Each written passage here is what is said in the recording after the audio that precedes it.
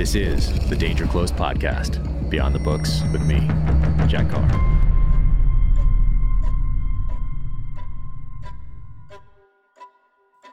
Welcome to the Danger Close podcast, an Ironclad original presented by Navy Federal Credit Union. This is a best of episode featuring portions of conversations that I've had with U.S. Navy SEALs and U.S. Army Special Operators. Enjoy. Andy Stumpf. Andy and I first met in BUD/S, where we went through Hell Week together, and then both went to SEAL Team 5. This is a portion of a conversation that we had up in Montana over this past year. Here he is, Andy Stumpf.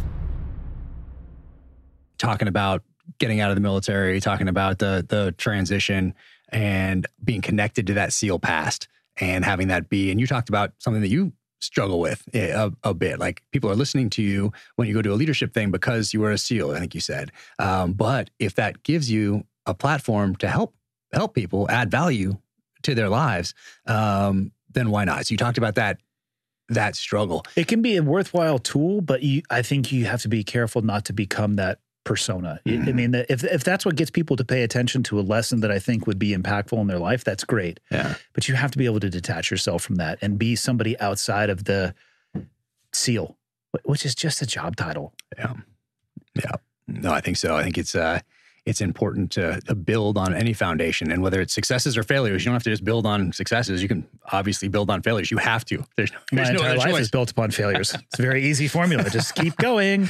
Yeah, just keep building, building. But learn some lessons along the way. Maybe get smarter about just it. Keep swimming. Oh, jeez. But it's interesting. And I saw that when I was getting out. I saw that. I was very lucky, I think, to go to a shore duty when I was getting out, because I could take a breath. I wasn't taking guys downrange anymore. I wasn't responsible for them, their families. The mission was push-ups and sit-ups at BUD/S. And the phases have that covered. Like, they didn't really need me to do Largely. anything. They've got it. But I got to see people that wanted to come back and give tours, and hey, can I get my buddy in here and show him, or my boss or whatever? And I always, absolutely, and I thought it might be a little bit iffy with the senior level leaders. I'd give them a good time to come when those guys weren't there, because I always, want to hook a buddy up. But I saw that maybe they were a little too closely connected to that past rather than building upon it. It was like their feet were stuck in it as cement. So the foundation wasn't built upon, it was cement, and their feet were stuck in it. So that was very clear. I saw that. It didn't take too much introspection or too much experience for me to see that was the case with a lot of people. And it was very easier for me to decide not to be that way, which was also very cool. Someone sent me a clip, and it was Rogan on his podcast talking about Jack Carr, the author, and he never mentioned SEAL. And I forget who the guest was, but they talked about it for like a minute, and Joe was like, yeah, these books are awesome, blah, blah, blah. But he never mentioned SEAL. And somebody sent it to me. I Probably think it just might forgot. have been he might not know. He might not know. But I forget who sent it to me, but they said, hey, this is so cool. He didn't mention SEAL once. Yeah. And I was like, oh man, that is really cool. But I think that's something that people, it's a very, real thing. You want to build on that foundation and do it in a way that's appropriate and helps you move forward. And I think you're doing that. And you're sharing this experience. You're sharing this journey. You're helping people. Which I don't know how many people I'm helping, but it's cathartic for me. You got these awesome hats and T-shirts. Like, that's not helping anybody. It clothes them. It keeps their head warm in the winter. There's all sorts of things. You don't know shit about hats. If you think it keeps their head warm in winter. Do you have beanies? No. Maybe you should. All right. Good idea, Ferry. I'll put it on the list. Oh, man. So this last year was a busy one. But when for you me saw, or you? For us, the country, so many, gosh, what a crazy time to be living, bringing up kids, political situation, just so what a crazy time to be living. But we have this period in August with the Afghanistan withdrawal. Like, what did you think about when you saw that? Were you thinking about it in the lead up to, or did you just start thinking about it when you saw the actual withdrawal taking place and seeing everything happening at the airfield? Like, how much thought were you putting into it, let's say from January of last year up until August? And then when August hit, what were your thoughts and feelings behind how we got out of there? Wasn't putting a lot of thought into it up until it actually started happening. I don't know anybody who I served with in Afghanistan that was surprised by the result. The only thing that surprised me was with the velocity with which it happened. Mm-hmm. You know, when you're sitting in the seat, when you are the person in charge, you own what happens, regardless if it's your administration or the previous administration to put together the plan.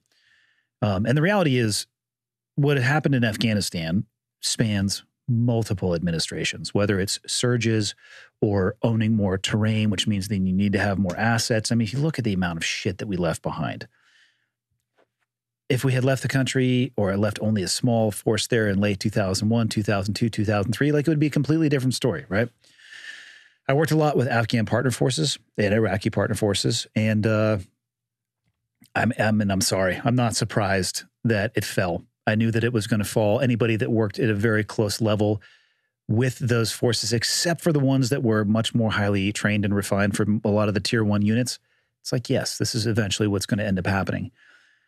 I think it was a complete clusterfuck of how they went about it. And it seems as if they committed to a plan that they probably knew was not right, and they were unwilling to make a change on the fly. And I don't understand that, and that is where I will hold the person who was in the seat at the time responsible for that. If you're the head honcho and the plan's going to shit, it's on you. Don't try to blame it on the previous administration, because if you inherit their plan and it sucks, change it. Or adapt.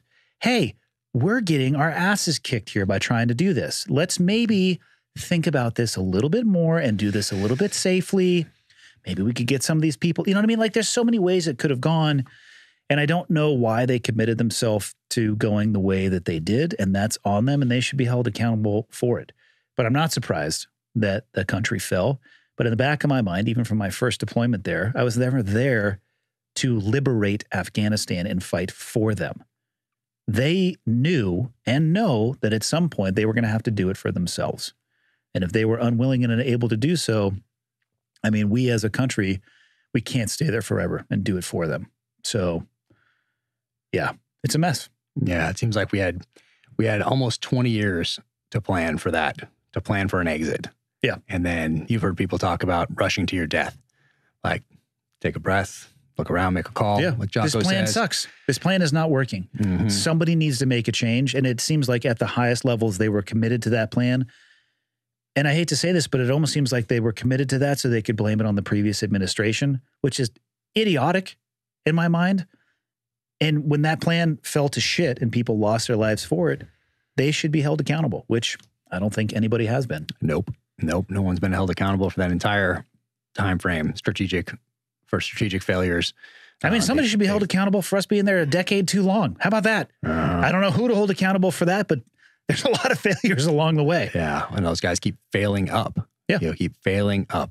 That's the way you do it. So until people start getting their figurative heads lopped off, those below them that are careerists. So there's definitely a difference between someone who's in the profession of arms and the career of arms. They're very different. No one's ever heard of a career of arms. That's because it's a profession, or it should be. Yeah. So this careerist type people who become politicians at some point along the way, and they see, oh, if I want to keep going on this path, guess what I have to do? X, Y, and Z. Unless those people who make the mistakes up top get their heads lopped off, because that's accountability. And you get somebody in there who can do the job. And then those below say, oh, I better step up and do this job, or maybe this isn't my sport. Yeah. Maybe I need to go off and do something else. It's just so many good people get out along the way because they don't want to deal with those politics, because they want to turn in to those guys that they see above them in the chain of command who have become politicians.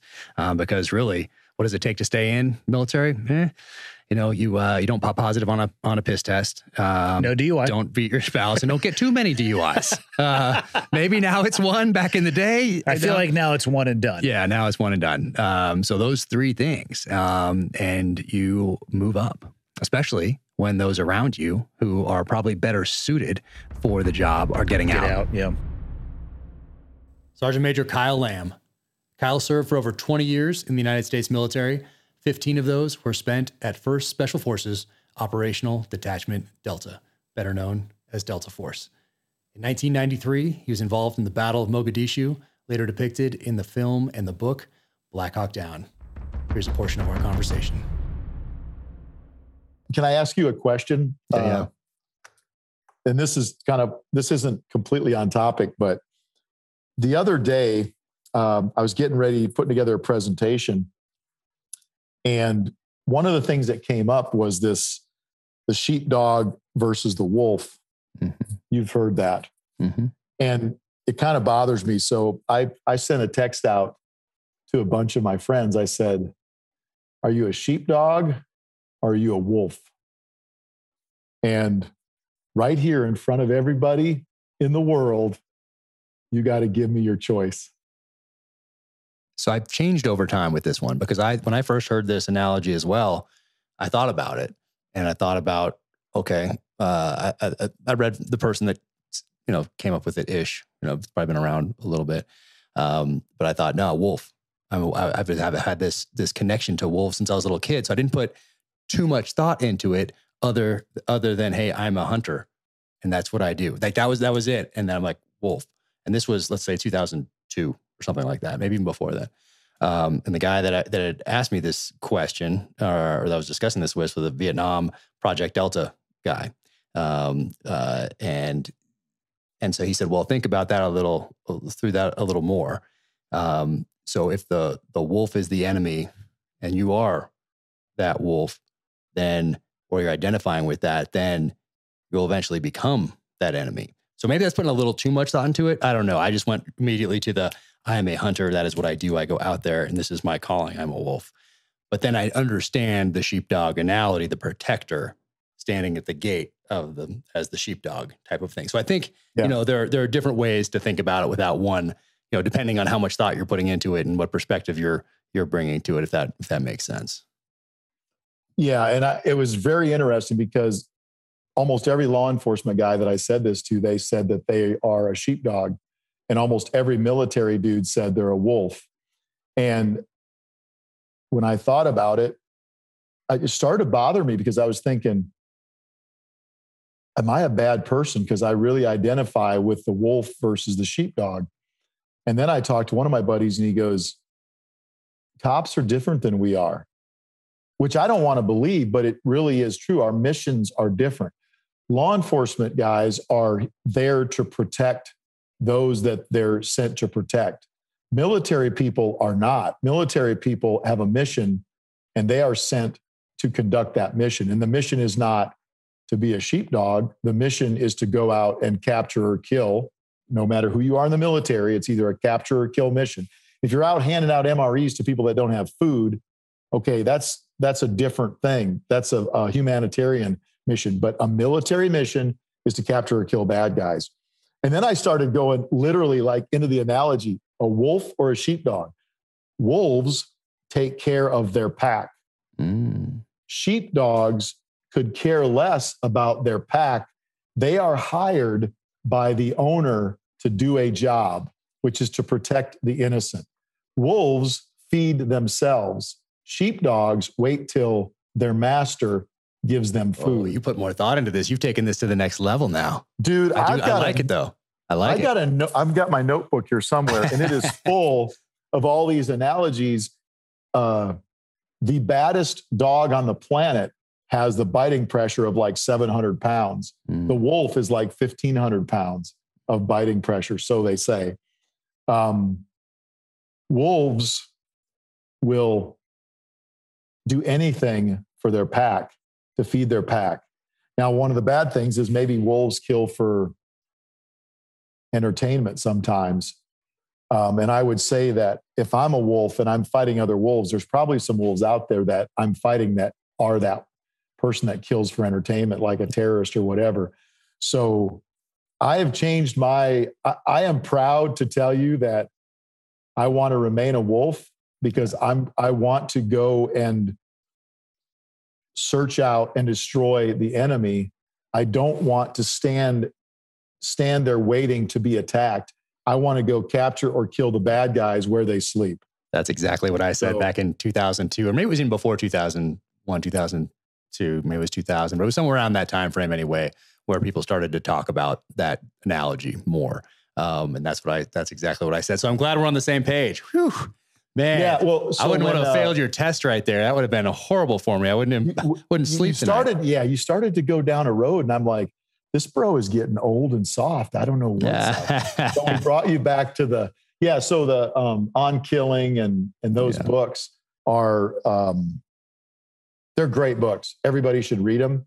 But when you read it, make sure that you don't read it and take it absolutely to heart. You need to find in your heart what you feel as a warrior, because Dave Grossman has one opinion and I have another. Mm-hmm.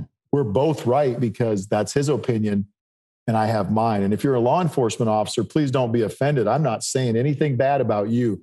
You do what you're supposed to do in your position. Yeah, which probably isn't hunting and killing in the law enforcement profession, or you're probably not going to be around too much longer. Whereas that is our profession in special operations. It's hunting and killing. Like that is the base, right? That's the foundation. Dom Raso. Dom is a former Navy SEAL who, after leaving the military, founded Dynamis Alliance. You can go to crusheverything.com to find out what he has going on. And right here, this is one of his blades. This is the Razorback, which is featured in my novels. And this right here, also featured in the novels, is the Combat Flathead, one of my favorites. In this clip, we discuss our experiences in Iraq. So you make it through Buds, and first team is Team 2? Team 2. And that's where I crossed paths with you. What year did you get to that Team 2? Team 2 was 2001. 2001. Yeah. When September 11th, where were you? I was in the Buds classroom at September 11th. So what phase? It was first. First phase? Yeah, it was first phase. Yep, just sitting there. Buildings, went down and literally in Buds. Because the pre-9/11 decision, like, this is what I'm going to go do. Mm-hmm. You have the commitment of, like, you hear the stories, you ask questions, like, where are we going? When are we getting in the fight? How can we go do what we're signing up for? And then having that realization of being like, oh, we're actually at war now. Yeah. Like, it solidified it for everybody that was in that era, I think, especially in that class. Yeah. So that was an interesting spot to be in. But yeah, that's right about when it happened. And did an instructor come in, or was somebody teaching at the time and get pulled out? I think they might have even turned the TV on. Yeah. It was like that big of a deal where, like, we don't watch anything on the TV in there. Right. And they're like, hey, they flick the TV on. They're like, look what's going on. This just got really real. It was a sobering moment in the Buds classroom. You have all the instructors. You see it on the instructor's face. You're like, oh, okay, there's something real going on right now. And then that's when we were like, okay, we're here. This is why we're here. And that's the whole vibe that just kept throughout my entire career. I showed up to Team 2 and we hit the ground running. First deployment was right to Afghanistan. Yeah. It was like, boom, we're in it, right there. And we kind of knew working up to that our workup was that intense. So as a new guy, I didn't just come into a platoon being like, oh, we don't really know where we're going. Yeah. All the guys that had been there for a while be like, hey, you're a new guy, but you better act like you're going to war, because we are. Yeah. So we always had that intensity of like, this is real. Right. Don't screw up. We're here for a reason. Yeah. And we were all fighting for that spot on Team 2 to get that deployment, to go to Afghanistan. So we tried really hard. And I feel like our platoon specifically was just adamant about, doing DAs, doing direct assaults, doing room clearance. I mean, we did that so much, even at Team 2, which previous to that was kind of rare, doing it that much of an emphasis. But knowing that that's what we're going to do, and that's exactly what we did. We went to Afghanistan, and first operation was clearing however many compounds. I want to say 50 different connecting compounds all in this giant village. It was just our platoon kicking down all those doors systematically. Wow. People were getting shot. We were finding drugs, finding weapons, finding caches. I mean, it was an all-day event. Right as the sun comes up, flying right into the poppy fields in the Chinook, loading the ramp down, running right to the target with a platoon, spent all day clearing, and then leaving right out of the same poppy field. That was my first operation. No kidding. Literally going into tunnels, passing wheelbarrows of, marijuana and all this stuff that was being built. It was a drug farm, clearly. Yeah. And I just remember that being like, wow, okay, this is real. We're in it. I don't know how many weeks we were there for. I want to say like a week and a half or 2 weeks before that op kicked off. No way. So that was my first experience. And did you do more of those throughout that deployment? That's all that was. That's all our deployment was. If we weren't doing that on a direct action, we were doing the presence patrols, which we all loved doing mobility. Okay. And so we were going from fob to fob, We were going from Bagram to Kandahar. We did that trip multiple times, and we would shoot off into different villages. And then Hindu Kush, right? It was in Hindu Kush, where it was Deshopan. We were in that area, spent a lot of time in that area, which was just sketchy. I've told that story before about, that being the first time that really we got blown up, in a convoy where the vehicle in front of me ended up getting shredded and the tailpipe hit me in the head. That was gnarly. Were you in the turret? I was in the turret. I was the number one truck for our convoy. So I was in the lead truck on everything that we did. So, the tension that's behind that, because you're just waiting. I had a lot of that, it could go off at any moment for like the first month of the deployment. And eventually I just let all that tension go, being like, okay, if this happens, like I just hopefully it takes me quick, and it just goes off.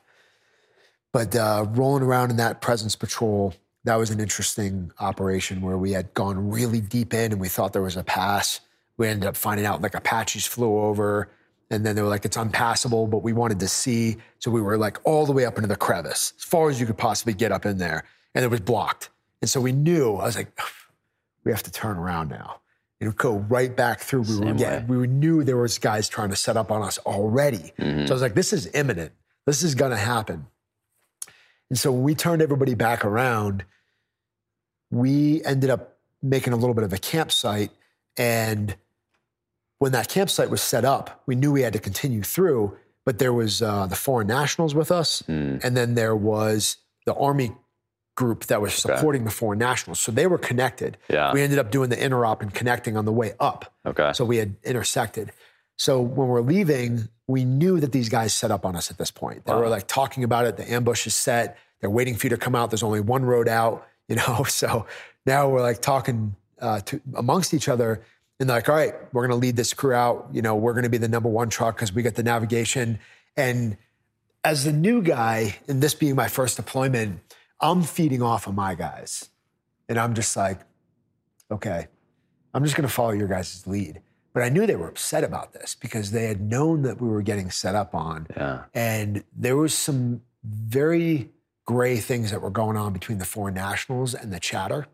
So like where that was coming from and how they were getting their information, still to this day, I don't really know. But ultimately what happened was the fact that we knew that we were going to get set up on, and our guys were pretty upset that we were going to be the first ones to go out. And be that as it may, the decision finally was made after about an hour of really arguments. Like guys were actually physically yelling at each other about this idea. And the leadership worked it out where the foreign nationals were going to go, and then it was going to be the Army guys, and then it was going to be us. And so that was the decision that was made. And as we were going through, probably about a good 45 minutes to an hour on that route, just the explosion went off. Boom! Just went off. I thought it was us at first. It was that, like it felt like everything just shook, and then I had that piece of the tailpipe smack the top of my helmet. And so I had to do the whole the whole check. And I did that for a second. Like, did I have any shrapnel in my neck? And we were just yelling contact. Of course, I had no idea where the contact was coming from, but that's what we had drilled. Like contact where, And, I'm checking my guys. We're all communicating with each other. You're right, you're right. Dust was just, you're breathing in dust at this point. You can't see anything in front of you. Wow. And when the dust settled, as we started to go, because we knew it was an IED. So it was like, don't get out of your trucks, don't move. Everybody froze in place. And when the dust settled, the Army Humvee in front of me was just shred to pieces and flipped over. Wow. And the interpreter was instantly killed because he was on the wheel well. It ended up being a double stack Italian mine that was in the road. And there was 7 Hiluxes of the foreign nationals ahead of that Army truck. Now, do the math, man. I'll let you, think about that yourself, right? It's just the coincidence of that being the next vehicle and then them going off. So there was a long process that ensued at that point. We had the EOD guys deploy. They went and searched the road. We were trying to figure out what was going on, what our next moves were. I mean, I'm thinking there's secondaries all over the place. Why wouldn't there be? I'm waiting for bullets to start ripping into the dust. That's what I was worried about because I was on the turret. So I'm just scanning. I've got I'm just looking. I mean, You on a 50? I'm on a 50. Yeah, I had the Mod Deuce, which I love that thing. I had an intimate relationship with my Mod Deuce. And that eventually led to, nothing else followed on, but we had the air support immediately came over. We had all the guys deployed looking for secondaries and scanning with metal detectors, and ultimately ended up having to wait to get that helo out of there, get medevac out. They all got called in, and then we left that day. But that was probably the first like real interaction that I had. Yeah. And we had with an explosive anyway, in Team 2. Yeah. So there was a lot of that already prepping me for where I was about to go, going to the command and doing that, because I feel like IEDs were just a part of the flow. Right. IEDs just became every week we were seeing something blew themselves up. But yeah, anyway. Dude, that's wild. And you did more of those patrols? Did you ever work with the host nation force or again? I don't think that we linked back up with them at that point that I can remember off the top of my head. We may have. I just not recalling it right now. Jeez. Yeah. And so that's your first Team 2 deployment. Yep. And you come back and you do another workup and deployment at 2? Do another workup, another deployment at 2. And where'd you guys go for that one? Because this is where I meet up with you. This is where I hear about you for the first time. I think we passed each other in the hallway a few times. We're in different troops at Team 2. But I hear about you, and I might have, a lot of time has passed since then.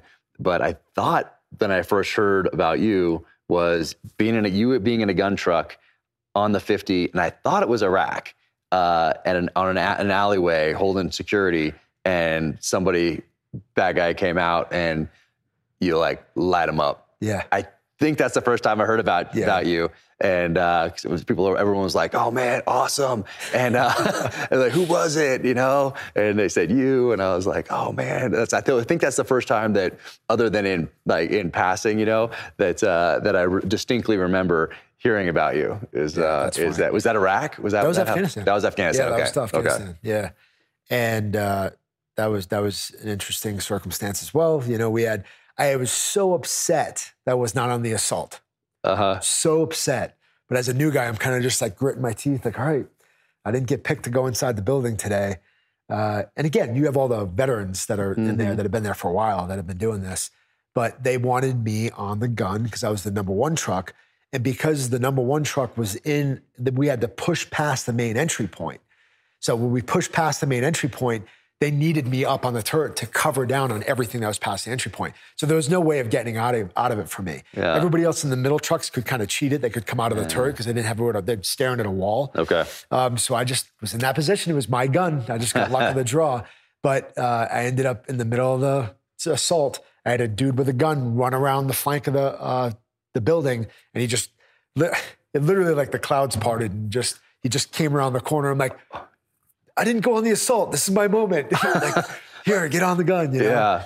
Or else if we hadn't been covered down on that guy would have came right up the middle. But that was that circumstance. I think it was the same. That's exactly it. That's the exact story that I heard from people, and everybody's talking about it. Because if you weren't there, you're like, oh man, if you weren't in a fight and a fight happened, especially if it was from your team, who's involved, what happened. And I distinctly remember people talking about you in that case, and how amazing that was. And that is that's funny. Yeah, that was my first real time. Like that close. Yeah. And I had other circumstances on that. And to think that was Team 2 right at the time. Yeah. It was kind of a mind-blowing and kind of different way of thinking too, because really Team 2 was kind of in a little bit of a lull before we really start going back overseas with Afghanistan and Iraq. So for us to get that much experience at Team 2 for my first deployment, it made my whole career very real. Interesting. It wasn't like I was sitting around doing anything. All this training is absolutely real. I had hand-to-hand confrontations at Team 2. Wow. I had multiple engagements at Team 2. Yeah. And so that was before I even got to the command. That's wild. It really was. It really was. I'm very thankful for the experience that I got there, and I'm thankful for the guys that I looked up to as well. So many of them, Goody, Ben, guys that was really close to me that guided me along the path, being like, you got to be in this position. Yeah. So. Andrew Arabito. Vito is a former Navy SEAL who founded Half Face Blades when he got out of the military, also the apparel line Kill Bad Dudes, and the founder of Warpaw Wine. If you've read the novels, you will know that this blade in particular, in the first novel, The Terminalist, gets put to use in the swamps of Florida. This is the Carambito right here. Pretty brutal looking. And then in my third novel, Savage Son, this is the Hunter Skinner. And this is from a commemorative line, limited edition that we did a couple years ago. And this is 01 from that line. Very cool. Here's a portion of our conversation.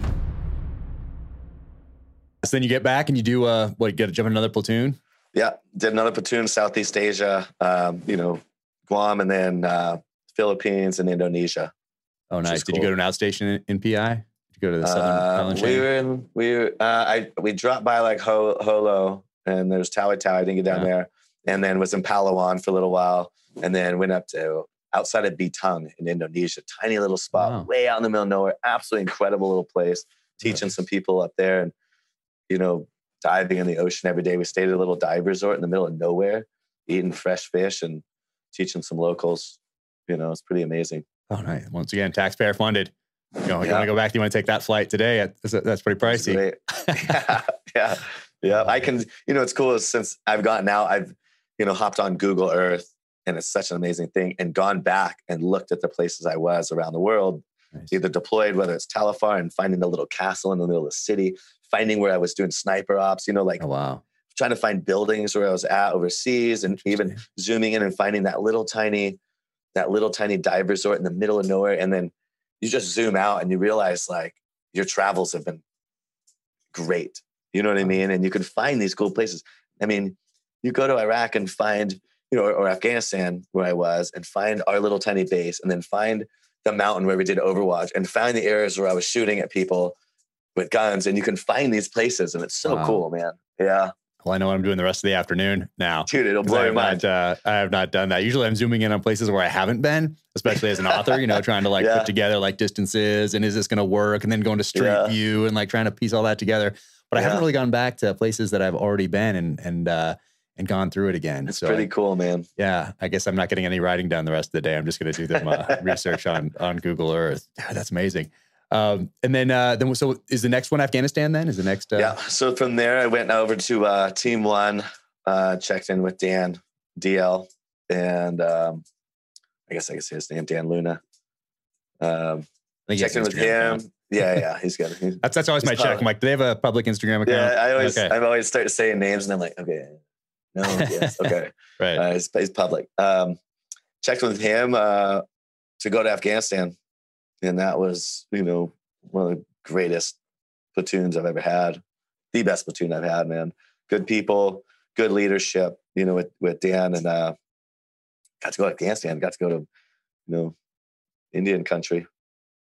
Were you doing a lot of the sniper stuff out there? Or where were all the pictures? Everything, man. A lot of it was, went into Kandahar, did ops out of there, and then small contingent of group of us went up to Anaconda and was just doing raids up there and finding, medium value targets and bomb builders, and just going to the areas that were fully Taliban controlled and picking fights and disrupting, and then working with the local people as well.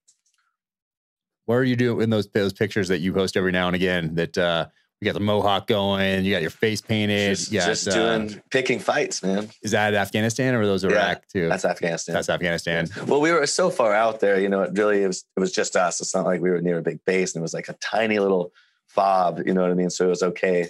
Once we, we're done there and we were flying back, we all cut our hair somewhat.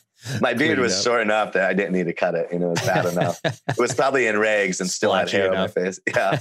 But Afghanistan was amazing. Oh man. And were you working with any army units out there, or was it just you guys? No, we were fifth group guys. There's probably maybe 10 of us in that group, and maybe 15 fifth group guys. And I believe seventh group took over for them as well. We worked a little bit of seventh group guys. Now, you're thinking back on those deployments of that time in Afghanistan. Is your plan at that point to stay in and keep crushing, or what are you thinking about what you're doing up there? Are you thinking about things like, hey, what are we still doing here after all this time? Are you thinking about that next target, or what are you thinking about when you're out there getting after it, planning missions? Just next target. Hey, when can we go out the next? And if I can stack more bodies than my friends. You know what I mean? It's competition based. Competition based. Man. And so at that point, are you thinking you're staying in? Like, this is what you love to do? Yeah, you know, that 3 platoons deep, and that was such a good platoon. I figured I'd do LPO slot. I kind of got, you know, pushed back on that. So when I came back from that, I went to Tradet and ran MAROPS there. So from there, then I was going to do an LPO slot, but I ended up catching up on surgeries. I had broken my nose a few times and fell off a roof in Afghanistan and broke my nose again. So did that surgery. I ended up breaking a bunch of my fingers in training, all my fingers in training. And that was a pretty significant surgery. And that was about 9-10 months before the end of my EOS. So they were like, hey, you want to do an LPO slot? So I was slotted to go do an LPO. And then that happened. And I was like, man, caught up. What happened to your fingers? Surgeries. Oh, I was running 12 dudes doing BBSS. And I had Blackhawk came down, you know, Seahawk, whatever they call them, cruising along. I went out, held the ladder for the first 5 guys up the ladder, went back through the doorway, turned around, and they hadn't cleared the ladder and they were starting to move. So I stepped through the main ship hatch, opens outwards. I stepped through it. I was going to clear the ladder, and I just, you know, as I'm running everything, I'm like, I just count my guys over and over again to make sure we're all good. So I counted my guys, I turned back, and it never had latched, that whole ship door. So the wind from the Blackhawk got behind that, and it was 20 feet in the air, and it was slamming on me. And I put my hand against the wall and yanked my leg out of the door, you know, because you have to step through. And I caught all my fingers on the inside. Dude. And so it was nuts. So I was wearing these gloves this guy has given me. They're from Neptech, I believe. Huh. And they were Kevlar reinforced on this side, not this side. The palm was Kevlar layers. And they're small enough, you can faster up. They're small enough you can still manipulate your gun safety. So I still had them on. So I just took a knee and I was like, oh, you mother. And I was like, you know, it bounced back open. But it's probably a 400-pound steel ship hatch, probably shutting at 30 miles an hour. Dude, you know, I'm surprised you didn't like take them off. Oh man, because it's watertight. You know, it's a sealed door. So I've been on ships before, or even seen a picture of them in a movie. Like that's serious. It's not like slamming your hand in a wooden door inside your house. No, they have a name for the other hatches. Like that's the main ship hatch, the big door. The other hatches that open up, you know, that fall, they call it hatch hand. Like it happens all the time on ships where those hatches fall onto somebody's hand and just crush their fingers. But this was like the main ship hatch. So I took the glove off, and the back side was, you know, every finger was broken, cut, and the meat ripped down. And then on the front side, it was all split. The pressure had split it, but it didn't cut my tendons on this side. So I still had flexion. Yeah. So it was just a miserable surgery. And it was like, you know, metal in all different directions in my fingers. And I lost, you know, tendons on the backside, couldn't do tendon grafts. So I can't straighten them. So I just, you know, I have an ugly hand here, but I got all my strength back and all my flexion. Yeah. And you know, is there metal still in there? Is there something reinforced in there? Took it all out. Dang, dude. And so that was miserable. Yeah, that doesn't sound good. And so from there, you're, so is that when you decide to move on, or what? That happened like January, March-ish. My EOS was November. And I was just like doing therapy during that time. I had so much time off. My master chief at the time was like, yo, just do your therapy, make your own schedule, just check in with me. So I was doing that whole time. During that time frame, I went to, you know, put myself to distilling schools and stuff like that. And like, just tried to get myself career development for when I got out and I want to do other things. I was just kind of burned out a little bit with catching up on a few surgeries. My hand, ISIS hadn't kicked off yet. I think had ISIS kicked off, then they would have been like, hey, come do an LPO slot. Let's go back to Iraq. I probably would have done it, but it was just such a lull in war and, you know, in my 10-year mark. Right. And I was like, you know, they were like, hey, you're going to get 100% disability. You could do a med board. When you get out, go back to your med board, get your full retirement, med retirement and stuff. So I was like, all right, that sounds like a good idea. I'm at 10 years, halfway through. I think I made a smart decision. You know what I mean? Some people ask like, oh, you know, looking back, like you're saying, would you have stayed in? it's such a hard thing to say. Like, had I gone down my pillar slap, maybe I would have shot in the head. You don't know, fighting. So it's like, at that time period of my life, it was the smartest decision, especially I was 30 years old. I can start I could go back to school. I have so much time left that I can start another career, before I even hit 40. Yeah. So I think it was a smart decision in my part. Yeah. And I look at solid run. Yeah, it was good, man. Three, 2 really good deployments, a Southeast Asia deployment. I got to see it all and be with the best dudes, and made that decision to punch out and start working on other things in my life. And, of course I see my buddies, like the guys, pushing through Mosul, and I'm like, without me, come on. Like, of course I want to go on vacation with the boys, hunt evil, but it is what it is. And I don't regret it, because you just don't know what would have happened. I mean, that year. Tim Kennedy. Tim is an Army Special Forces soldier, MMA fighter, entrepreneur, and author of the new book, Scars and Stripes. In the book and on the podcast, he talks extensively about his time in the military. Here's a clip. I love this story. You and Mike Glover and your spotter. And for people who don't know, a spotter is a very important part of this two-man sniper element, especially in sniper school. And it's good to have a spotter that knows what he's doing, maybe even who's better at it than you are. And your guy quits like at your last shot. And Mike Glover raises his hand and said, I'll call that wind or whatever, and walks up and calls it. And then you press that trigger and ding.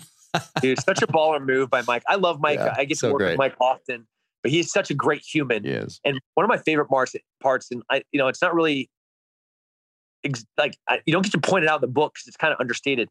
The cadre looked at Mike and they're like, well, I get one bullet, I get one target. If I get a first round hit, I get a go at Special Forces Sniper School. At the time, it was called Special Operations Target Addiction Course. And if I miss, I'm out. And when they asked if somebody would come and cover for me, and Mike Glover stood up, they also asked Mike if he would bet his graduation on it. And Mike says, wouldn't change my answer. Wow. Like, what a baller. Yeah. To like, just look right at him and be like, bro, it's not going to change what I'm going to do here. And what I'm going to do here is get a first round hit on that target. That is pretty awesome. Yeah, that's next level right there. Yeah, I love Mike down at Fieldcraft Survival. He's right down the road, so I get to see him. I'm very fortunate that I get to spend some time with him here, not infrequently. So I think another solid guy. So Brad Keys, who was my sniper partner, I don't name in the book. Guy had already been to war, and having spent so much time as a Spartan, it's almost indescribable how much time you spend with your sniper partner, right? Like, I know how he breathes. I know how he breathes when he sleeps. I know how he smells. I know how he smells when he's stressed. I know how he smells when he's hungry. I know what his piss smells like when he's dehydrated. That is how much intimacy we have, and as we're sitting there staring at a tree together for 14 hours, of course we're going to talk. So I know everything about Brad, and, that guy is carrying a lot of demons by the time he gets to these schools. So people look at these schools, sniper school, Sephardic, Ranger school, they see like no-goes, but you forget about the individual that is physically carrying everything from war with them into these moments. That guy was a no-go at Ranger school. What a loser. Dude, he lost his best friend 5 months ago. Cool. Mm-hmm. You want to tell him how to do a combat operation and go lead an infantry unit? Awesome. You're an asshole. It's really difficult to explain in peak war, in 2006, 2007, 2008, where guys are now 3-4 deployments deep. Even going to a schools are heavy. Guys are carrying stuff when they get there.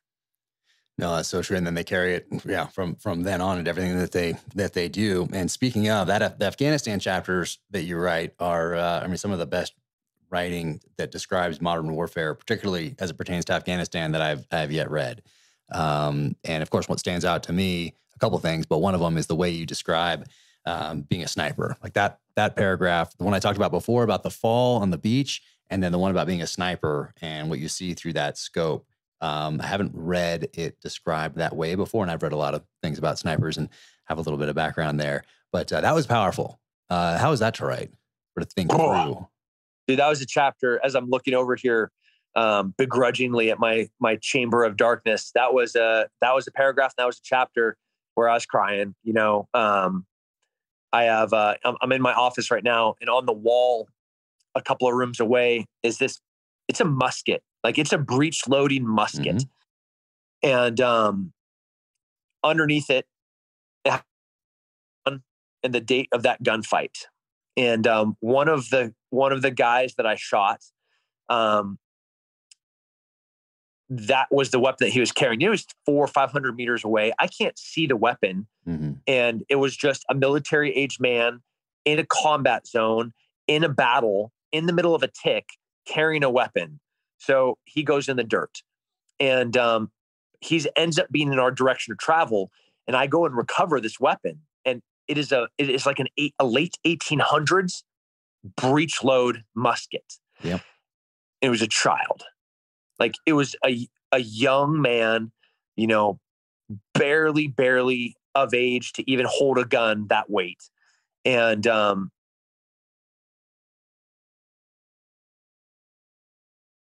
war, you know?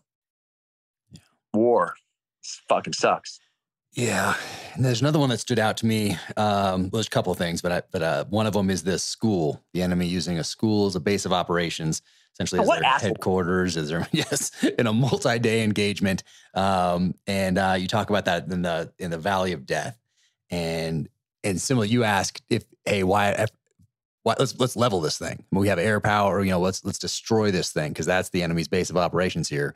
And you're told no.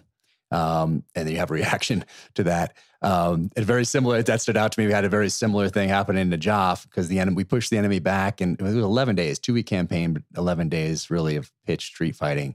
And we pushed them back to the Imam Ali Mosque in Old Town Najaf, which is like one of the holiest sites in all of Islam. And I asked that same question. And by this point, I'm an officer. I started enlisted, then became an officer. But I requested to level it. And I got told the same thing you did, no. And, of course, at the time, you're like, they're right there. They're all of them in there. We have the place essentially surrounded. So that was a no. And then, of course, the peace negotiation came out and they left and we fought them again later. But what did that feel like to ask that question and have the enemy know where they are, but then not be able to take it out? It's not like where they were hiding. That is where they were conducting combat operations against us. That's where they're doing their call for fires and their indirect fires. They're shooting mortars from the backside of that school. A school that we built probably with agency funds, hearts through the hearts and minds. We're gonna win over the Afghan people. No, like the Taliban. If we build them a well, they're gonna own that well. If we build them a school, that is going to be their headquarters. And so it was there. As it was frustrating, it was infuriating, but that's just what it is.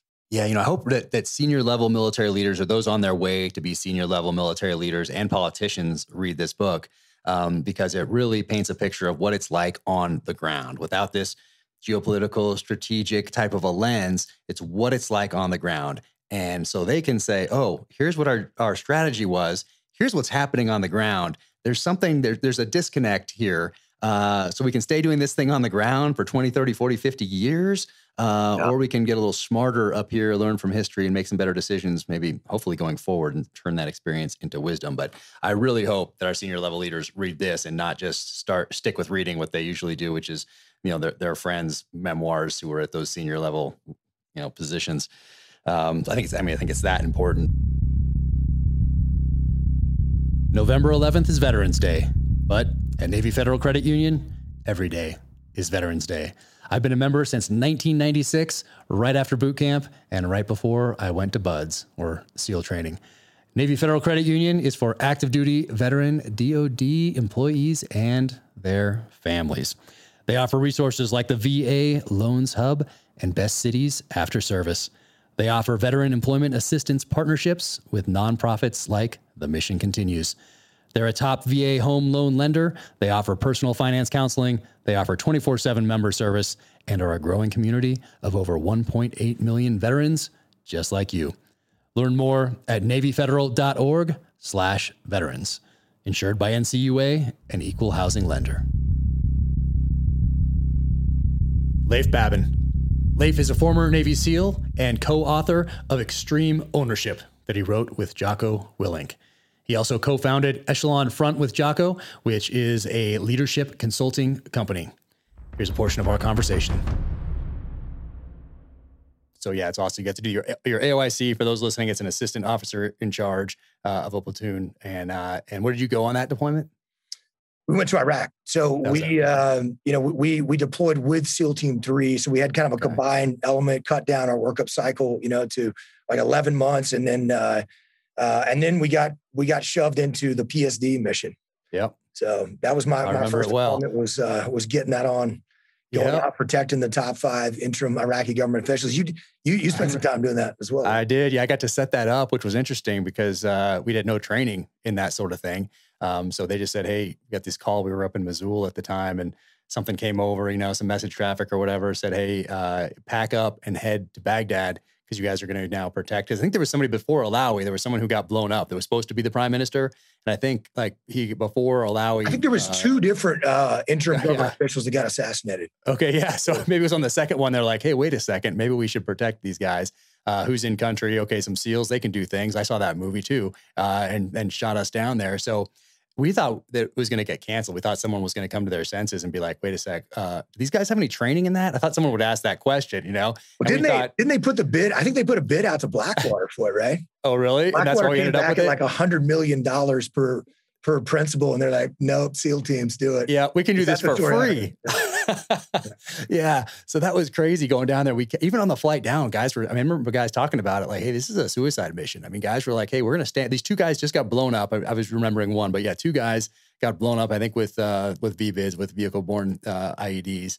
And now we're going to be standing next to these guys as we move forward here. This doesn't look promising. And hey, who has training in this? So no one did. So we had some guys from another East Coast SEAL team come out that had been doing it in Afghanistan to kind of help us set that up. So we had 2 of those guys there as advisors. And I remember I had 1 laptop and we had a couple cars out there on loan from either the State Department or the CIA, those Mercedes that were super tricked out that had like I just remember them being very expensive because one of our guys took it to the gym once and ran into another car. And it was like, it's a big deal when you do that. When you take one of the 2 vehicles that's going to be driving Alawi around and you take it to the gym and hit something.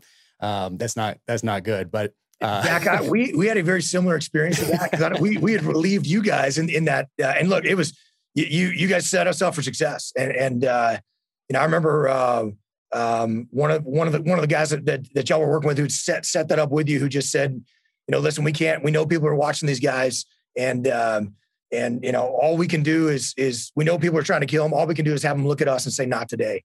Not today. No. We and present that hard target, which is we just took that to heart, and the SOPs that you guys established. It really the strength of the SEAL teams to be given a mission like that with 0 training whatsoever, and you kept them alive. And then we turned, we kept them alive for 4 months, and we turned it over. And the next generation, the next SEALs coming in, they kept them alive. But on the vehicle piece, we actually had one of our drivers, driving a big up armor. I think it was a Toyota Land Cruiser. I don't know what that thing cost with the up armor package. It's got to be pricey. It's got to be like a couple $100,000. Oh yeah. But he slammed it into a Jersey barrier right at the gate going to the Al Rashid Hotel to try to remember it well. Big KBR chow hall there. Oh yeah. And just totally smashed the whole front end of it. Obviously, it was a giant deal, and we were getting yelled and screamed at for it. But it was pretty funny. We went back the next day, and one of the Army guards had written on the Jersey barrier, and this big concrete barrier, it said Barrier 1, NSW 0. And we were laughing so hard on that. Oh, that's great. That's fantastic. I hope someone has a picture of that somewhere because that's fantastic. Mike Glover. Mike is a former Army Special Forces soldier and the founder of Fieldcraft Survival, located right here in Utah. In this portion of our conversation, he talks about his early days in special operations. So now you have 4 deployments, all of them combat, Afghanistan, 3 Iraq. What were some of the most formative experiences, when you look back on that time period, what were some of the most formative experiences that you had downrange? Is there one that sticks out or 2 that stick out? Yeah, I think, 07 for me historically was the most significant. But one, it's because of the height of Al Qaeda in Iraq and the fact that, I was part of Stanley McChrystal's Task Force 16 at the time, which included SMU's Ranger Battalion, the SIF. And we were going out as action arms, operating with one centralized intelligence element that was driving these operations against all these HVTs in Iraq. It was crushing their backs, but it was a lot of war fighting. I mean, every action arm as part of Task Force 16, which has changed numbers, obviously, throughout the years. But, McChrystal's, I think, ideology was, hey, there's a strategic campaign, but part of that campaign is killing and capturing in a franchise model as many bad guys as possible.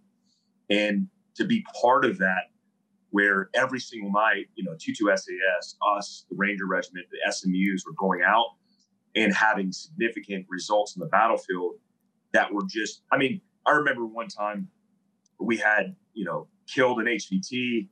His predecessor had stood up. We killed him the next night. And then a week later, we had captured the guy who was his predecessor, and he didn't even know he was the predecessor. Like, he hadn't even gotten the word yet. Right. He was trying to become the emir of that particular cell, because we had the intelligence that was leading, like, hey, he's next in line. We need to roll these guys up. Yeah. So, not only was it the most effective war fighting that I've seen in my own personal experiences, but also as a task force. But it's also when we lost a ton of guys. We were losing guys. I had a dog save my life and bit a suicide bomber about 50 meters in front of me. I had all these things that were happening, but it's a significant moment where I just said, this is exactly where I need to be. We were operating under an SMU at the time. We were augmenting them, and it was just an incredible experience. And it just kind of set me up with the right mindset, the right path to do SMU time. And to go over, across the fence and do some cool stuff in my own experiences. It motivated me to do that. Yeah. And that was definitely a formative time in special operations history, no doubt about it. And you're operating out of the green zone right there with those houses along the river. Yeah. So yeah, correct. So that's I was there with the doing the agency stuff then. So I was right there next door. You had the little airfield right there, with the birds and. So yeah, right there on the line with SAS, with us, with you guys. That was a crazy time, and it. I didn't look at it at the time this way, but now when I look back on it, well, very formative, obviously. But I also laid some of the foundation, particularly for that second novel, for True Believer, where I'm talking about and fictionalizing, of course, my experience during that time frame, right there in those same houses along the river where you're talking about.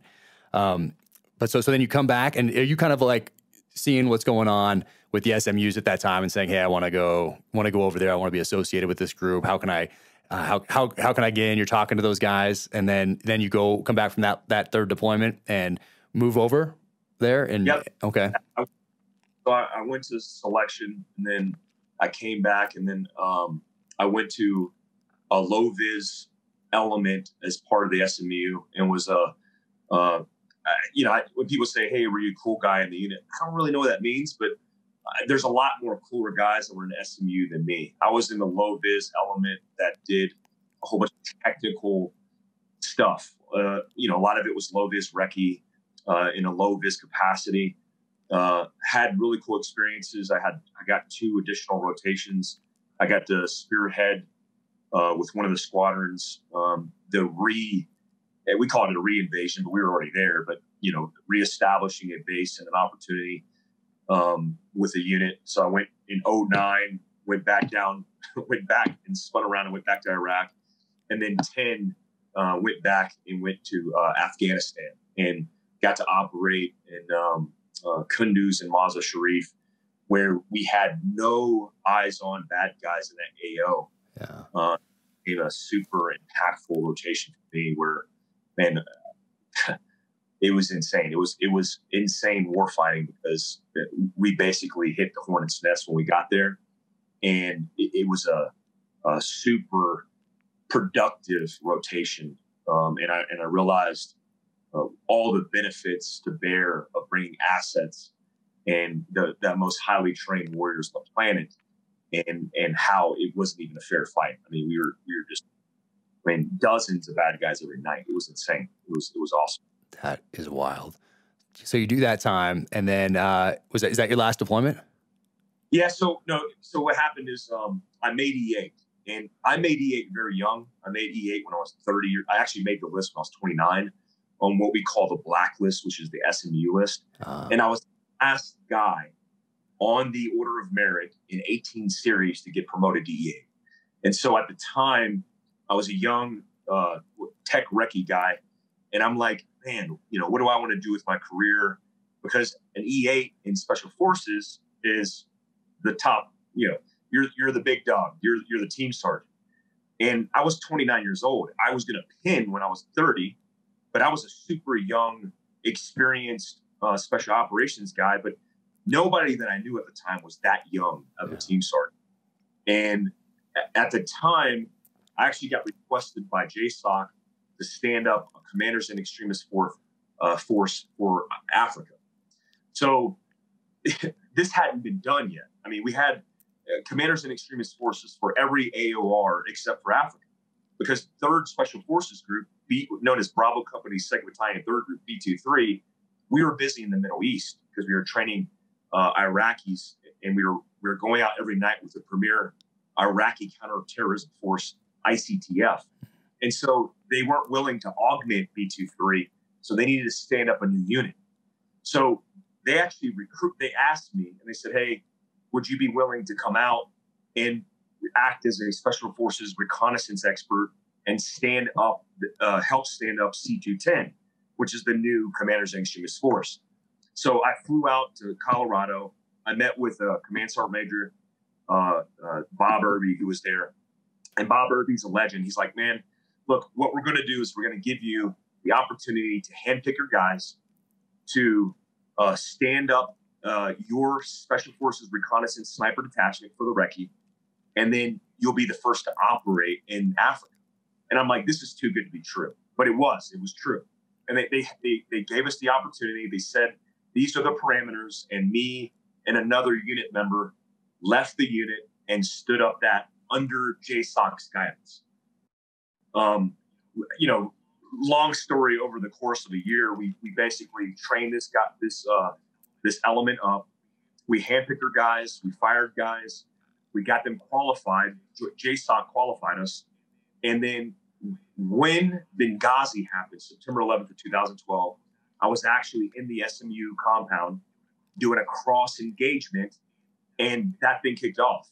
And then we got the word, we spun up, and then me and 2 of my guys were the first to rip into Libya to go after, at the time, this is unclassified now, it was classified at the time, but Abu Qatala, who was the guy responsible for coordinating the attack that killed, Ambassador Stephen Smith, and then the 2 former Navy SEALs, Glenn Doherty and Tyrone Woods. So I think I deployed a few weeks after that, and we went into the country, stood up a counterterrorism element that was a 12-way program, and went after them.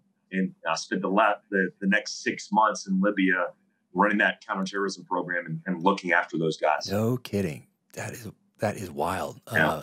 And what after your 6 months there, how close did you get, or did you? What was? So 2 guys that were members of we call it Team Libya, positively identified Abu Qatala. We offered multiple courses of action, which were turned down by the chief. The country team turned it down. It wasn't the agency. It was the State Department.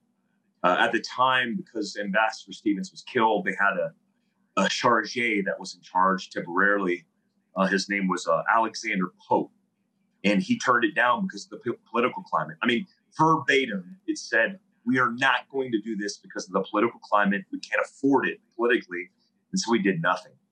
That, to me, was a very clear indication of my path moving forward in the military. And I came back from that rotation, and I think I was out of the Army within the next 3 weeks. No way. I mean, The agency recruited me when I was downrange because I had just finished in 2012, that same year, I had just finished my bachelor's degree, which is a prerequisite to become a Blue Badger, a full-time employee for OGA. And I started the process. And when I got back, I got out to transition into one, still, nickel and diming my retirement through the Special Forces Reserve, but also allowing myself to transition to work for OGA full time. No kidding. And that's what you did. So you went through the process. You did the polys, did all that stuff. Did you go to the farm at that point? Yeah. So here's what happened is, I don't know if you remember this time period, but that was when the sequester happened. Okay. Yeah, I remember. Left the military 3 phases into a 6-phase process, and they stopped hiring anybody. And they basically said to me, hey, we're running a hiring freeze. We're going to see how this unfolds. It was a highly charged political climate. And so what they said to me is, hey, we could send you downrange and you could be a GRS guy. And just for your listeners, I am very security minded. And I had to go to the office to get basically cleared to be able to say that I was a GRS guy. Now, the classified elements of that are the details in my relationships in the program itself, et cetera. But yeah, I went as an independent contractor, as a GRS guy, and in the interim, and went downrange immediately and started serving all over the world. And when it got cleared up, I had an option, and the option was you could go straight back to. I had been to the farm for the programs for the job that I was in. Actually, I went through a whole bunch of training, which is more than I thought existed. And they said, hey, we can go ahead and migrate you now. Well, when they went to migrate me, I think it was 3 or 4 rotations in. And the place that I was located at, I had seen paramilitary operations officers have a hard time about it. They had a very difficult, and again, this is a political climate thing. This is not operations. These guys wanted to do their jobs, but because of the political climate, they weren't allowed to do their jobs. So I came to a juncture and I said, let me hold off for a bit. And I kind of stalemated and did a few more rotations. I actually, at the time, I was in Pakistan with Ryan Owens' brother. And I won't say his name because he's still serving. But Ryan Owens was a SEAL Team 6 guy that was killed in a hostage rescue. Tragically killed, but courageously killed in rescuing a hostage that survived. And when he was killed, I was with his brother, and I came to I call these junctures, right? I came to a crossroad where I had decisions to make. I was at a point where I wanted to have a family, but knew in my OGA work that I would never have a family, except for the family that I deployed with. I was coming back from my OGA rotations and immediately rotating at the time as a sergeant major, because I got promoted to sergeant major.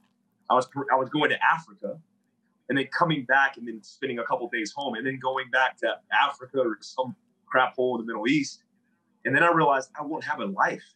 And at that time in Pakistan, this is, with combined war, this is 14, 15 rotations in. And I'm like, man, I want to start something different. And Ryan Owens' brother, who was my riding partner in GRS, helped me come up with some ideas. And that's where I started my company, Fieldcraft Survival. That is awesome. Yeah, it's great when you know. Like I knew when I was back in that last Iraq deployment, I never thought about anything other than training for war, than being the best combat leader I could possibly be. Then I get back from that deployment, take a breath, realize, okay, I'm in 04 now, and this is the last time I'll tactically maneuver guys on the battlefield. Now, if I come back, it says eventually after a staff job, you come back as a SEAL team commander, which means you're like a SEAL team manager in real life, and you're back there in the talk, and you're allocating assets and things like that, but you're not out there doing the job, kicking the doors with the guys, that sort of thing. So it's very clear, I'm back, taking a breath, family needs me, time to move on. Mike Ritland. Mike is a former Navy SEAL, New York Times bestselling author, host of the Mike Drop podcast, and a sought-after expert in the world of multi-purpose canine training. Here's part of his story. Where were you when you first heard about SEALs? Like, what did you were you always focused on going into the military and then you found out about SEALs, or were you just kind of wandering and then found SEALs? What came first? I mean, so for me, I was really inspired by both my grandfathers. My dad's dad was in the Army in World War II, and my mom's dad was in the Navy. And, just kind of hearing some of the stories that they had growing up, I was always, I would say, maybe a little above and beyond what most kids were, like from a patriotism and just being into military history and American history, specifically the World War II time period. And I've just always been really fascinated and kind of, from a romanticized standpoint, enamored by that time period and that generation. And so, I had thoughts of wanting to serve, even like in kindergarten, when they ask what you want to do, when you grow up type thing. I had a naval aviator as a kindergartner. That's when Top Gun was real big. And so, I wanted to be a pilot. And then as I got a little older, I wanted to be a little more ninja-like or what have you. And so my mom actually, my best friend and I at the time decided we were going to join the Army and be Rangers. We used to camp and hike and shoot and get into trouble together. And her recommendation was, your grandpa was in the Navy. Why don't you join the Navy instead of being in the Army? And, thinking that I'd be on a ship and not be, kind of in the weeds, so to speak. And of course, I ended up doing the same thing that the Rangers do anyway, as far as she's concerned, so.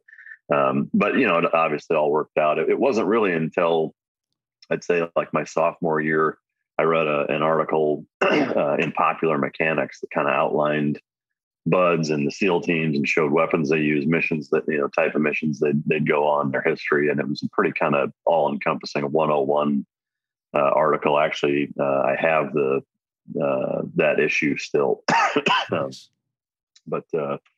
But yeah, so that kind of kicked it off in the movie Navy SEALs, the book Road Warrior, kind of all the standard our generation influences that played an integral role in the design behind wanting to go in. And then really my junior and senior year, I was pretty laser focused from a workout and training standpoint and nutrition standpoint. And I mean, that was 100% what I was focused on doing. And joined, I graduated high school at 17 and then joined, the delayed entry program. And I had to wait till I turned 18 late in the summer to ultimately go to boot camp right after that. I went to Intelligence Specialist Day School, which I think is where we first met, maybe. Yeah, I think, were you just coming in as I was leaving? Is that how that was? Yeah, because you were in 213, right? Yep. Exactly. Yeah, and I was in 214. So like, yeah, you were getting ready to go to BUDS when I showed up in A school. I was like, man, he's one of the guys, you and Herman and a couple other guys that ended up going a little ahead. Yeah. Yeah. Obi and Ryan Dick, and we had a great we had a great little crew there. Yeah. Yep. So went to the same place and got out there right after you did, and kind of the same type of history after that. But I obviously didn't go get my commission the way some of us did. But. Yeah. Was that Popular Mechanics magazine? Did that one have the DPV, the Desert Patrol vehicle, like the Dune buggy? Was that one in there? Yeah. Is that the article? Yeah. That was awesome. Yeah. I mean, for me growing up in, BFE, Iowa, like, seeing this, I grew up competitively swimming, so I was pretty strong and comfortable in the water. I toyed with the notion of going to college. I had a couple of partial scholarships to some smaller schools in Iowa. And, so that was, it lended itself more to what my background was anyway. But, seeing all that kind of stuff, again, in Iowa, where there's really nothing going on, reading that article was very inspiring and really motivated me to join. Yeah. I remember the DPV, the Desert Patrol vehicle. So for those listening, if you saw the Delta Force and saw those Desert Patrol vehicles they had in that, I mean, they were similar.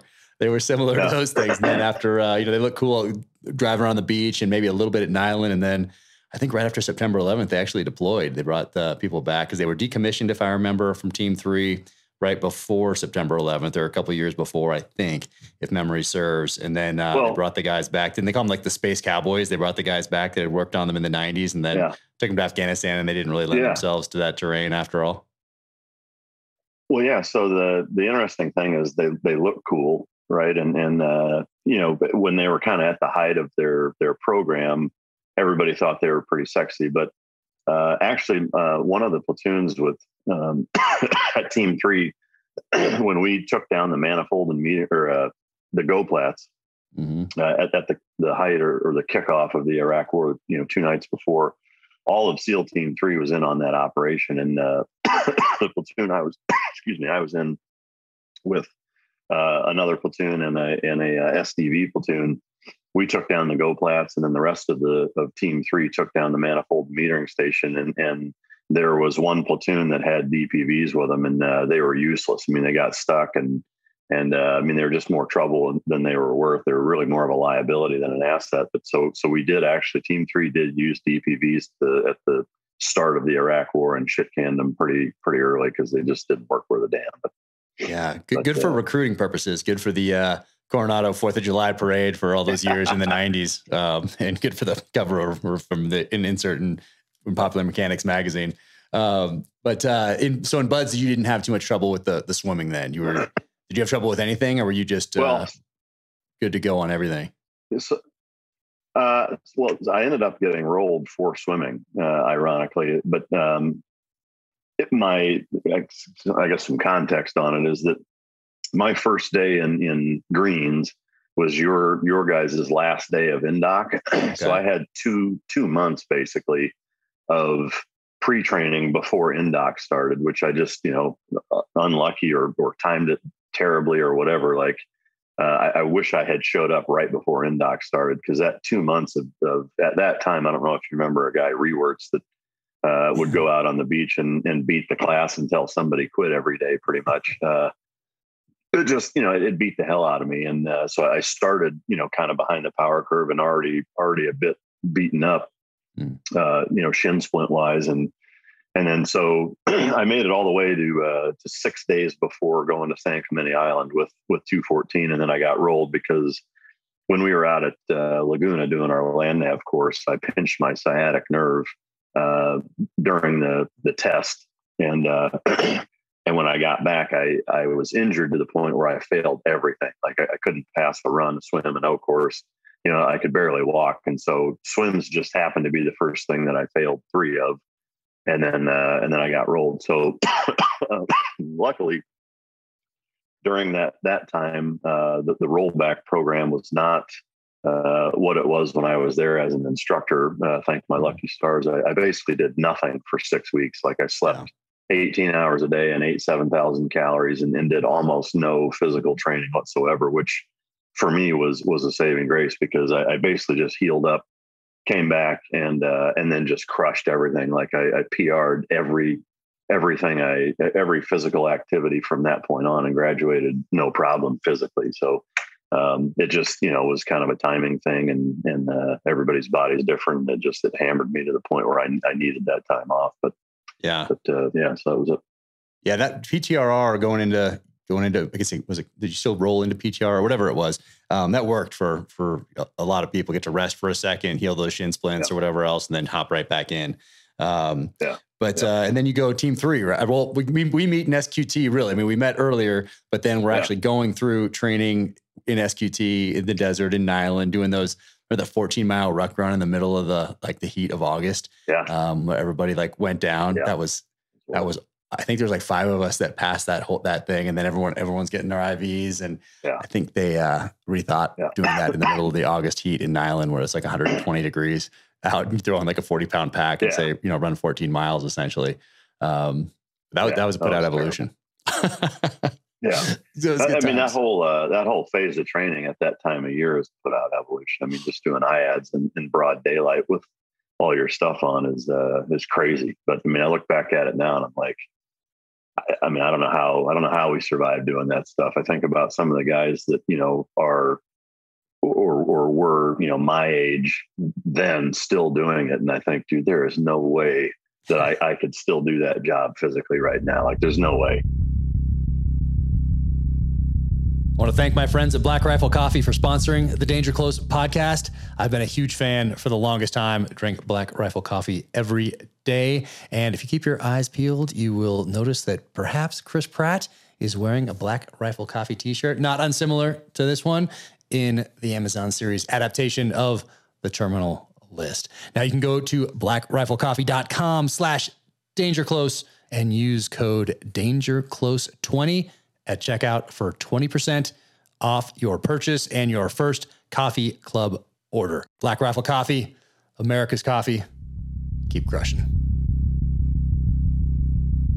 Remy Adelecki. Remy is a former Navy SEAL, actor, filmmaker, entrepreneur, and author of Transformed. On Danger Close, he talks about having to go through Hell Week 3 times. Here's a clip. And then you make it to Buds. And then make it to Buds. Yeah, make it to Buds. And that was eye-opening. It was kick in the nuts experience, the cold. I remember checking in January. So I had nice, so did I. Yep. Yeah, it was miserable. Sucked at swimming. I didn't know before I went to Buds. I thought you just had to pass a 500-yard swim. Oh. I didn't know you had to do these time swims. Yeah. Yeah. And, was it 2 nautical mile ocean swims you do every? Yeah, 2 nautical miles, man. Yeah. So I every week.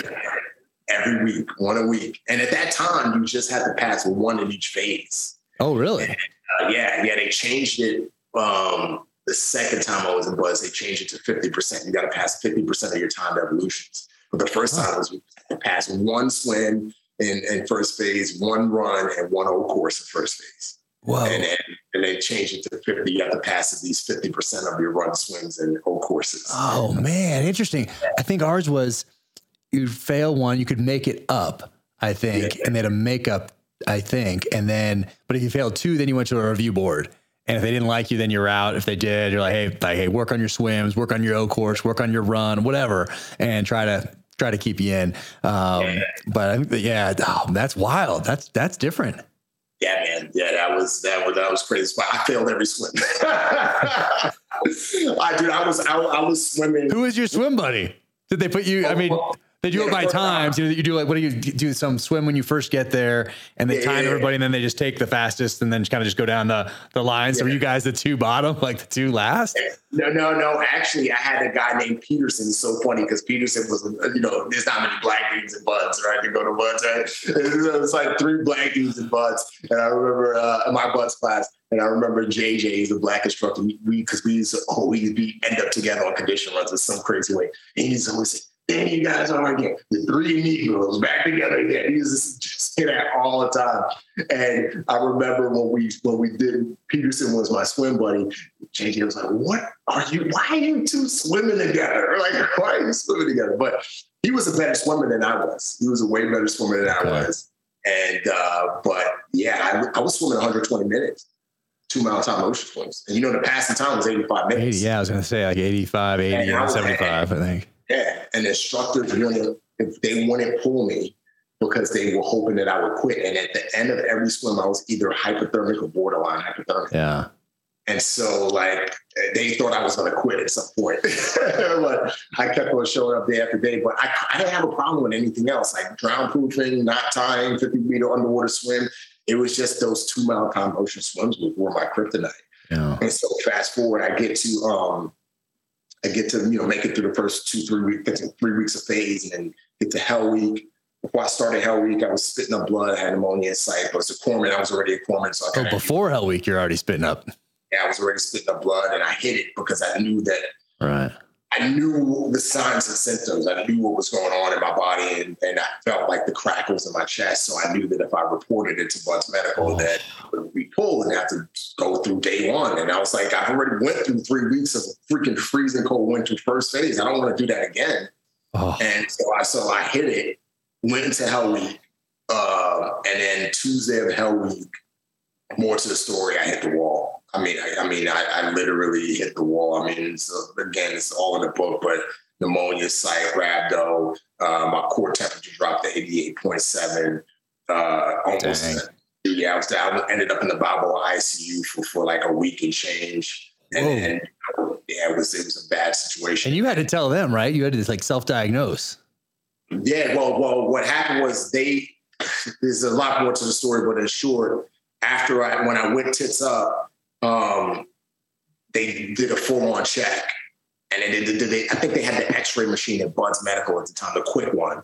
And they did that and they saw my lungs and they was like, dude, this guy's lungs are shredded wheat. And I was spitting up jello, like thick jello. Oh. And that's when they rushed me from Bud's Medical because I think this was during base tour. So then they rushed me from base tour, Bud's Medical. I think they did an x-ray, a quick exam. And then it went from there to Balboa. And I was there, for a while, man. Yeah, that's pretty serious. Yeah. And I'll never forget, dude, like, after I got released from the hospital and went back to Bud's, I was like, oh man, I hope that they're gonna roll me forward. I know. I love how you write that in the book. You're like hoping they roll you forward. Because sometimes they do that if you make it to, I don't know, Thursday, like Wednesday something night like that. Yeah. And Master Chief Hoffman came in. He's like, that's what I'm talking about, man. God is going to go until he died. That's what we look for and see. They're going to go until they're dead. And they're going to keep going. He's like, I'm glad you didn't quit. Because the instructor thought I was faking. So he's like, I'm glad you didn't quit. And then and you're like, oh man, he's gonna roll me forward. Yeah. I know. But he stopped and I was like, all right, here's a coming. See Chief Fortin started talking. I was like, he's gonna tell me to roll forward. He's like, yeah, man, great job. I'm glad you didn't quit. And then he was like, because a guy died, and the reason why they came in and talked because Rob Vetter died in front of me in my class. Yeah, during the conditioner run. So like that class, like in 250. And so they already had a Bud's fatality. And I think everybody was nervous. And I think Bud's Medical was under a lot of scrutiny after that because like they were like, yo, you almost died. And as a matter of fact, a kid just died like 2 weeks ago from sight. Yeah, I read that. Right? Yeah, I read that. So C.G. Fortin was like, he was like, yeah, dude, you did a great job, but gotta start day one all over again. I was like, oh. So yeah, man, started day one all over again. But the cool thing was, I was in Bud's with 250 Mikey Mansour was in my boat crew, Medal Wong winner, great dude. Workman, Extortion 17, great dude. He was in my boat crew. Ryan Jobe, was in 250, great dude. So it was like, it sucked. And, but I got to meet so many guys being in different classes. Now I rolled into 251 and then who's in my boat crew? Mark Lee. You know what I mean? Wow. And so I got to, be in Bud's with some dudes who went on to become legends and made it through Hell Week, went through first phase again, made it through Hell Week. Right after I finished Hell Week, got double roll for swims because I still had to pass any swims. Got through rollback land, went to dive phase, ended up failing my first 2 swims in dive phase, and then fell a test in pool week. They got performance dropped. Pool comp is that right? The tread. Oh, the tread then. Okay. Yeah. And I needed that to happen. I really, really needed that to happen to me because back to that hip hop pride, verbose type demeanor that comes from the culture. I got very prideful, especially after I made it through Hell Week, because in my mind, I was like, here's this guy, here I am, I made it from Africa to the Bronx, sold drugs in the Bronx, evaded going to jail, made it into the Navy, made it into SEAL training, made it through Hell Week, nobody can't tell me anything. In my mind, like I knew absolutely everything. And that was dangerous, and I needed to be humble. And, during the weekends when instructors would come and work with guys on stuff, I was too busy partying at the Gaslamp district because I thought I had already arrived that I wouldn't show up. And that was my downfall. And I remember going after I failed, the last tread, I remember going to my ARB board and the instructors were like, hey, do you know why we're dropping you? And do you have anything to say? And I said, absolutely. This is my fault. That was the first time in my adult life I took responsibility for my actions. Wow. Because I had always blamed everybody for everything. It was never my fault. It was always this person's fault. It was always the system. It was always something. And that was the first time in my life I freaking raised my chin and I said, it was me, dude. Like I screwed up. Like, and I'm gonna go pay the man. And I hope that I get a chance to come back at some point. And so that's where I coined the phrase, failure is only a failure if you don't learn from it. But if you learn from it, it's a lesson. Mm-hmm. And the lesson that I got out of that failure was, one, never show up to anything unprepared, and two, walk in humility, especially when you become successful or achieve just some level of success. Because if you don't walk in humility, you're going to get crushed. Pride will eventually find its way to you and crush you, and you will pay the man. And so, day after I got dropped from Buds, I was in the pool. I didn't know if I was going to get a chance to go to Buds. I was going to First Marine Division. And, there was a guy in my Buds class, and a few guys who were in Buds around the same time as me, who were corpsmen, and they either got dropped or quit, and they went to First Marine Division and got killed. So I didn't know if I was going to get a chance to go back, but I just knew that if I had that chance, I would earn it. And, just to fast forward, I got that chance. I went to First Marine Division. I was there for like a year and change. And, my LPO at First Marine Division ended up becoming the command career counselor. So he went from being in charge of like 12 corpsmen to being in charge of like 800 corpsmen. And so, and he knew my work ethic. He knew, he knew what I wanted. So he talked to the command master chief of First Marine Division. It was like, hey, this guy, he made his diaphase of Buds, and he's hungry. He's, he has great evals. He wants to get back. Can we let him go early? And the command master chief was like, if he signs a page 13 that says if he quits or doesn't make it, that he's going to come back and do 3 years or do 2 deployments, then I'll let him go to Buds. And I bet on myself.